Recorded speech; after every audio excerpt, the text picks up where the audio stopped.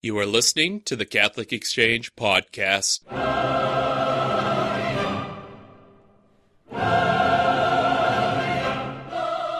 Hello and welcome. This is Michael Litchens once again with the Catholic Exchange Podcast. Today is Wednesday, April 1st, the first Wednesday in Holy Week. The only Wednesday in Holy Week. It's also April Fool's Day, but we have no jokes, I'm afraid to tell you. Today we're about to enter the Triduum. Holy Thursday starts tomorrow, and we start entering into Christ's crucifixion, and finally his resurrection. For all of you who've been doing Lent hardcore, you've been waiting for this moment for a very long time. For all of you who are new to Lent, this has probably been especially a great roller coaster. Lent is my favorite season of the church, mostly because I can look forward to Easter Sunday. And this Easter Sunday, I'll actually be celebrating my 11th year as a confirmed Catholic. Yes, I'm one of those adult converts. And today I wanted to help us get into this Easter Triduum, especially for Good Friday. This is a reflection from Jacques-Bénigne Bossuet's Meditations for Lent. We titled this, Christ's Sorrow and Passion. As you know, Meditations for Lent, if you listen to this podcast, I've read from this before. It's a wonderful little resource for getting through Lent. If you haven't been able to read it, you can absolutely buy it today at sophiainstitute.com or from Catholic Exchange's store. This is a great reflection to really start getting into Good Friday, to remember our Lord's suffering and ultimately his resurrection. So let's start. Christ's Sorrow and Passion by Jacques-Bénigne Bossuet. Jesus, desiring to enrich us, first gave us his blood to purify us so that we might be able to receive the gifts he offers. O my dear Savior, you go out to the Garden of Olives, to the house of Caiaphas, to the praetorium of the Roman governor, and at last you climb Mount Calvary. Everywhere you go, you pour out the blood of your new covenant, the blood by which our crimes are expiated and abolished. Let us contemplate Jesus in his sorrowful passion and see the precious blood of the new alliance flow forth, the blood by which we are to be redeemed. It first flows in the Garden of Olives. The robes of my Savior are pierced, and the earth is moistened by the blood sweat of his body. O God! What is this spectacle that so bewilders us? What is, rather, this mystery that both cleanses and sanctifies us? Is not the answer that our Savior knew that our salvation was in his blood? And that, from his ardent desire to save our souls, his blood bursts forth, blood which holds within itself our life much more than his own? Thus it seems that this divine blood, so desirous of flowing forth for us, overflowed by the force of his charity, before any violence had been done to his body. Let us rush with faith to receive this blood. O earth, cover not this blood. It is poured out for our souls. This unprecedented sweat reveals another mystery. In his desire to expiate our crimes, Jesus voluntarily abandoned himself to an infinite sorrow for all our excesses. He saw them all, one by one, and was afflicted by them beyond measure, as if he himself had committed them. For he was charged with them before God.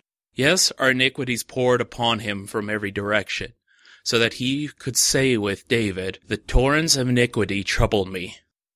This is why he said, Now is my soul troubled. This was the cause of the inexplicable anguish that brought him to pronounce these words, My soul is very sorrowful, even unto death. The immensity of sorrow could in fact have dealt the death blow itself, if Jesus had not restrained his soul, preserving it to endure great evils and to drink the whole cup of his passion. He nevertheless allowed his blood to overflow in the Garden of Olives to convince us that our sins, yes, our sins alone without the executioner's help, could have brought about his death.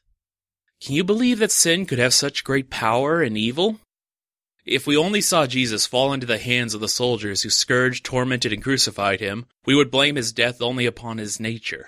Now that we see him succumb in the Garden of Olives, where he has only our sins to persecute him, we may accuse ourselves. Let us weep, beat our breasts, and tremble in the very depths of our conscience.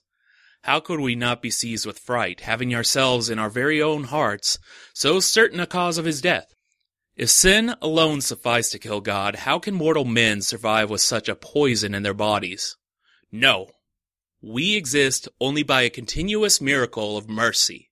That same divine power that miraculously sustained the soul of the Savior, that he might endure the whole punishment, sustains ours, that we might accomplish our penance, or at least begin it. After our Savior had made his blood pour forth by the force of his afflicted charity alone, we can easily believe that he would not spare it from the cruel persecutors of his innocence. Wherever Jesus was during the course of his passion, a furious cruelty wounded him again and again. If we were to accompany him to each of the places he went, we would see the bloody tracks that marked his way. The chief priest's house, the Roman judge's tribunal, the guard's house, where Jesus was handed over to the brutal insolence of the soldiers, and all the streets of Jerusalem are stained with the divine blood that purified heaven and earth. We should never come to an end should we attempt to consider all of the cruel circumstances in which this innocent blood was shed. It suffices to say that on this day of blood and carnage, on this day at once deadly and salvific, on which the powers of hell are loosed upon Jesus Christ, he renounced his own power. While his enemies are able to do all that they wished, he voluntarily reduced himself to the condition of enduring all. By the effect of the same divine plan, God loosened the bridle of the envious and held back all the power of his Son. While the powers of hell are unchained, the protection of heaven was withdrawn, so that Jesus was exposed naked and disarmed, powerless and without being able to resist to anyone who wished to insult him. After this, need we contemplate the infinite detail of his sorrow? Need we consider how he was ruthlessly handed over to lackeys and soldiers to be the subject of their bloody scorn, and to suffer from their insolence every blow that their pitiless mockery and malicious cruelty could deal? Need we imagine this dear Savior allowing his blood and body to feel the strength of these executioners, their hard scourge upon his back, their sharp spines upon his head? O divine Jesus, how much blood did it cost the God-man to win our salvation?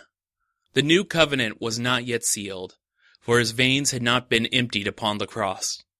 We must consider the suffering of a man whose limbs were bruised and broken by a violent hanging, no longer even feeling his wounds, hanging from hands torn by the weight of his body, completely beaten by the loss of his blood.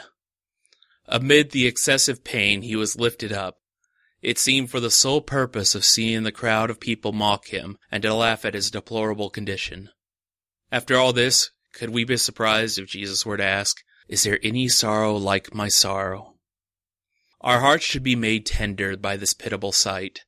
We must not leave the great spectacle of Calvary with dry eyes. There is no heart so hardened that it can see human blood spilled and not be moved. But the blood of Jesus gives our hearts the grace of compunction, which is the emotion of penitence.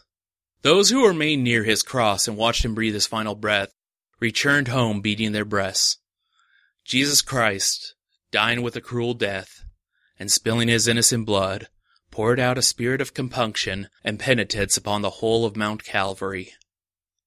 We must not let our hearts be hardened. Let us make Calvary echo with the sound of our sobbing. Let us weep bitter tears for our sins and turn against ourselves with a holy anger. Let us break all unworthy habits and leave behind our worldly lives. Let us carry in ourselves the death of Jesus Christ.